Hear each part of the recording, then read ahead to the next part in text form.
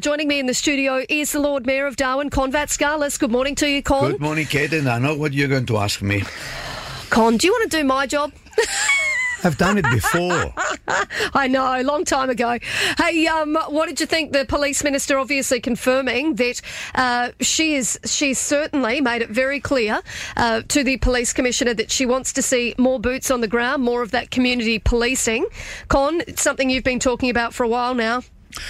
Well, not only that, but I'm very pleased that the minister came to this conclusion. It's when you meet with 17 councils, presidents and mayors that tell you exactly the same story. We need more police presence, with more police action. I think she heard the message very loud and clear, and not to play politics here. When your primary vote goes down in a by-election, you realize that you are probably in a political trouble and you have to react. And I give credit to Kate. Thank you for doing that. We do need more police on the ground. We've got 1,600 policemen, and I always ask, where are they? And I understand there are people that actually spend a lot of time with COVID-19 and they have to take their leave.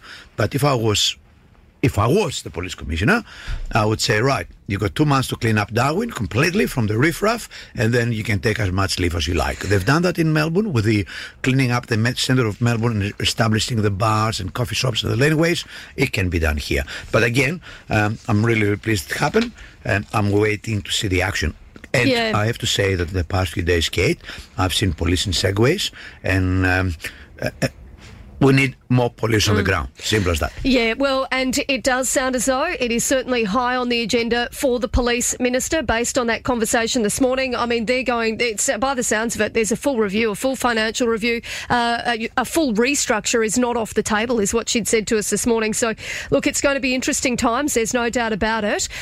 Con, interesting times always for you guys, but the Waters by-election over the weekend, we know you've got a new councillor coming in. I've got a new councillor, Kim Farrar, long-term territorial. I know Kim for the past 30 years. She worked as a real estate agent. She used to have the Lucky store in Nightcliff. Then now she works for Kota. New pair of eyes, new brains, new ideas. Welcome abroad, Kim. The only thing that disappointed me was the very low turnover. Once again, we've seen 48.3% voting, less than 50%. The only problem is that all the rest that didn't vote, probably they would be the loudest to complain about things not happening. Well, we always say, Con, no vote, often. no win. It wins. If you don't vote, you're not allowed to come out and whinge. And we see that one also in the Funny Bay by-election. I mean, guys, we live in a democracy. If you want to have a good government, go and vote. It only takes about an hour of your life. You can do the shopping later. Now, Con, we also know that there's been some discussion about the Parat markets and whether there could be some change to the Parat markets in terms of more green space. What do you think? I mean, is this going to happen? Where's the council at with this? It's a great idea. I've seen the plans. The only snag is $12.5 million that they're required to do it. Do they need that from the government or the council? Well, they need that from the government, the council. And I put now the cat among the pigeon. How about the Parat people that they operate in the markets and they make money to the markets come to the party and say, we will put a levy in every person who has a permit there to collect some money so we can contribute to the market restructure. That will probably entice the government and the council to say, well, if you're going to do that one, we will come to the party. Admittedly, as Neville Pandasi said, can't be done all at once. It has to be staged, and I'm all ear to hear what happens. My call goes to the government and the newly elected member.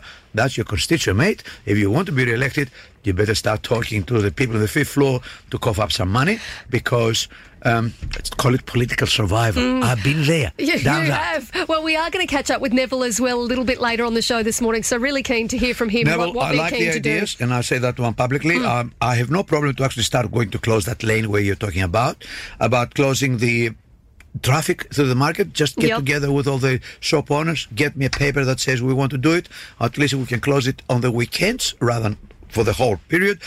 Do a start, put more tables and chairs and umbrellas in the bitumen that there has no cars now. That increase the amenity of the market. Well, we'll talk more about that with Neville. Con, I've had a message come through about the velodrome. How is it progressing? This person says that there's some issues with the resurfacing. No, there's no issue with the resurfacing. The only issue we had, believe it or not, we couldn't find enough adult trees or mature trees to put. Now we have 22 trees, and in the next few days we're spraying the grass on the velodrome, because it's got angles, so we have to spray it, and the velodrome will be very, very soon given to the sports community to use it. So no concerns. This person said that they believed that that they were struggling to find someone with the skills and equipment to seal the road surface at a steep angle. It's done. It's done? There. Okay. Actually, as a matter of fact, the engineering student at the university used it as an exercise. So when's it become operational? Well, when we put the grass on and the grass started establishing, then it will become operational. Con, much else on the agenda that we should know about this morning? You want trees? I can give you trees. Go on, tell us when you can get your trees. If anybody wants a tree, the next giveaway will be the 7th of September at Anula Park. We will give another 1,500 trees. We gave 1,400 trees last time in the old Macmillan Park. 230 people turned up, got their trees, planted their yard. Every tree you plant makes the place greener. Good stuff. Last year we gave 9,000 trees. This year we give 10,000 trees, and we continue planting other trees as well. And we're reestablishing the tree committee again. Have a look what we did in the past, how successful it was. Can we do better? So we're going to have everything in place.